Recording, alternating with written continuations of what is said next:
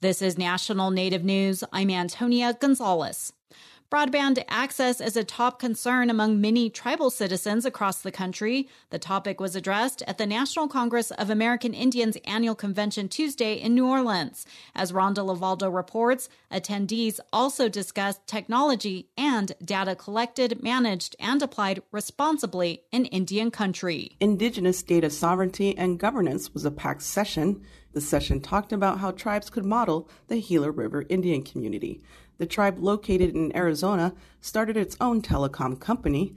Governor Stephen Roe Lewis talked about how he was impressed by seeing his own people being taught about the telecom industry and its economic impact, which he says can be helpful for other nations. This is a moment that could be a digital movement across Indian country, and it's important that tribes and tribal leaders take advantage of this moment. Former Federal Communications Commission Chief of the Office of Native Affairs and Policy, Jeff Blackwell, talked about the importance of digital sovereignty for tribal nations. You are preparing yourself to assert your sovereignty in the cyber world, that you are beginning to understand, to address all of these areas: network, governance, participation, authority. Blackwell was recently announced as NCAI Chief of Staff and told the audience NCAI would provide an outlet for tribes to get connected with ways to navigate how to get started with digital sovereignty.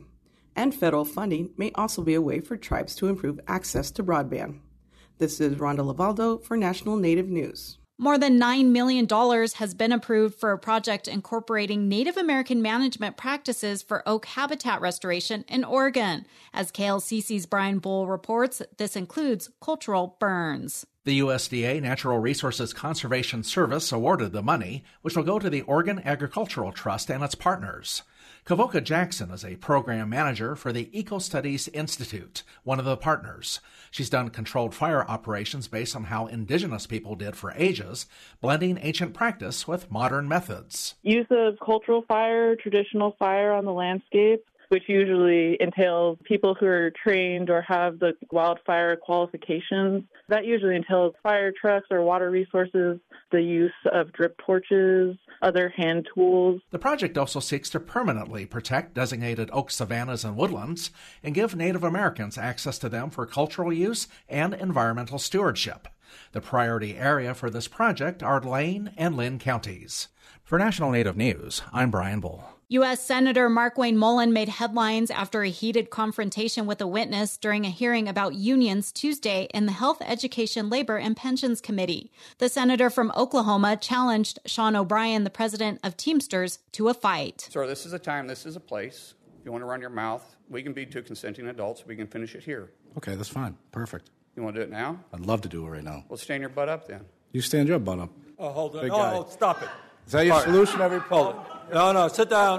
Sit down. Okay. You're a United States Senator. Sit down. Active. Oh, okay. Sit down, please. All right. The exchange happened after Mullin held up several pieces of paper reading critical tweets from O'Brien made at the senator. The two threw insults at each other for several minutes as Senator Bernie Sanders, chair of the committee, tried to calm the situation and then proceeded to move the hearing forward. Mullin, an enrolled member of the Cherokee Nation and first Native American to serve in the Senate in nearly 2 decades, is a former MMA fighter and challenged O'Brien to a charity match next year. In an interview with Fox News, Mullin defended his action, saying he's a guy from Oklahoma and was responding to O'Brien. I'm Antonia Gonzalez.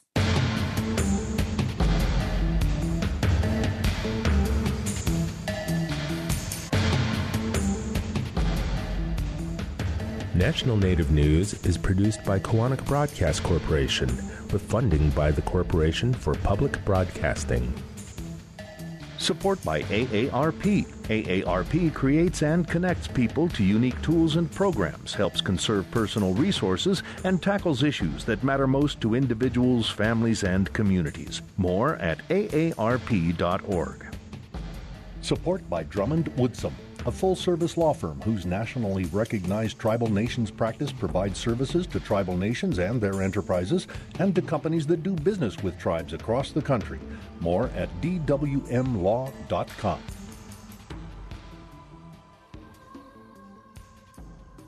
Native Voice One, the Native American Radio Network.